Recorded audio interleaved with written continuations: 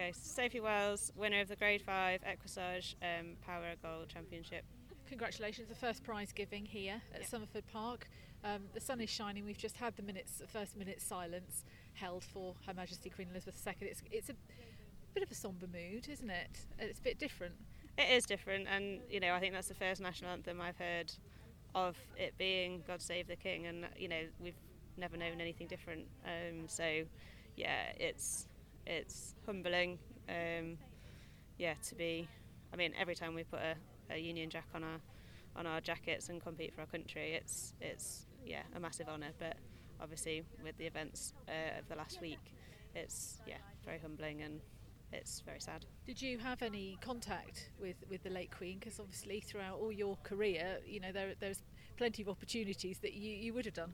Yeah, I've had the honour of meeting Her Majesty Queen Elizabeth II on several occasions at Buckingham Palace. She was obviously such a horsewoman herself, so every conversation that I had with her was about horses, to be honest, and there was no small talk. It was genuine interest of the horses and their characters and how the events had gone. And you could just see her passion as she talked about it, and she was just such an amazing person, such an amazing leader. They're looking at all the social media tributes from the build up to this event.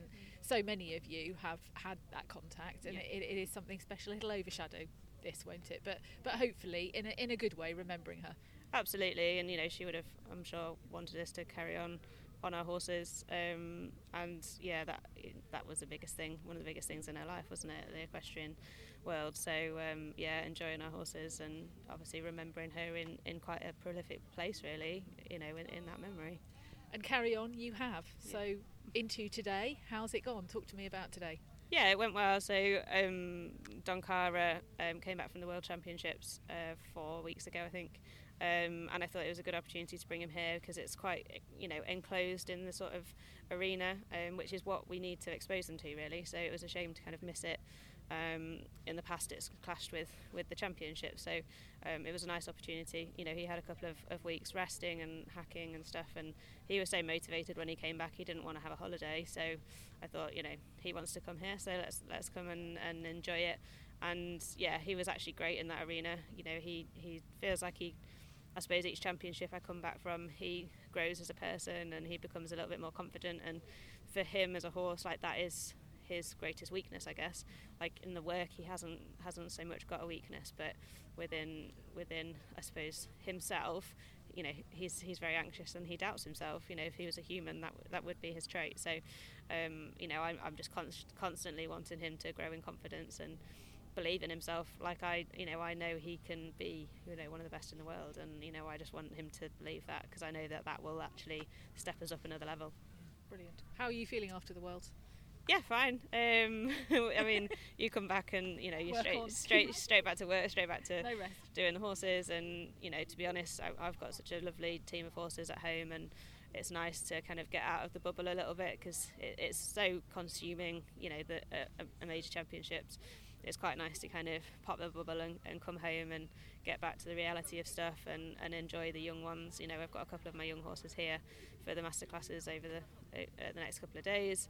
I was going to ask you about that. You and Lee, straight back to business, straight on. That platform keeps on growing for you all. Yeah, absolutely, and it's such an amazing opportunity. We've never had a parrot masterclass at the Nationals before, and when Jason asked earlier in the year, it was absolutely no-brainer. We want to get the horses in this sort of environment, and it's a perfect opportunity to hopefully showcase what we are capable of doing, but also exposing the horses to that sort of atmosphere and in a friendly environment.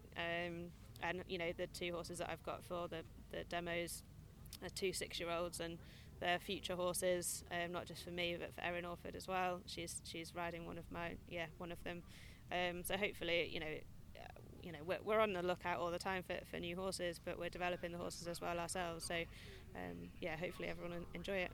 Yeah, you deal with nerves in all sorts of different arenas, but having Lee in there in a masterclass with sort of unscripted, Are the nerves on a different level for that? I mean, I tend to not get nervous because who knows what will happen. It's literally, so unpredictable. You know what he's like. We all know what he's like. He's a showman, and he's had man flu, I think, for the past week, so it was a bit uncertain as to whether he was going to get here. But he'll pull himself through, and he'll show off like he always does. And he is an ambassador for the sport, and he's a great rider, especially with the disability that he's got. He can do amazing things on a horse, and he'll get into there, and that's where he's at his best, really. And I'm sure there'll be lots of banter, and we'll have the odd argument, I'm sure, as he goes off completely off piste and does some random stuff. But that's I suppose the joy of it, isn't amazing it? Entertainment for anyone here. Then we've got to come and see that. It's brilliant. Yeah. Whoever booked you all, it'd be amazing. It'd be fantastic. Good luck. We've done a couple at Your Horse Live, and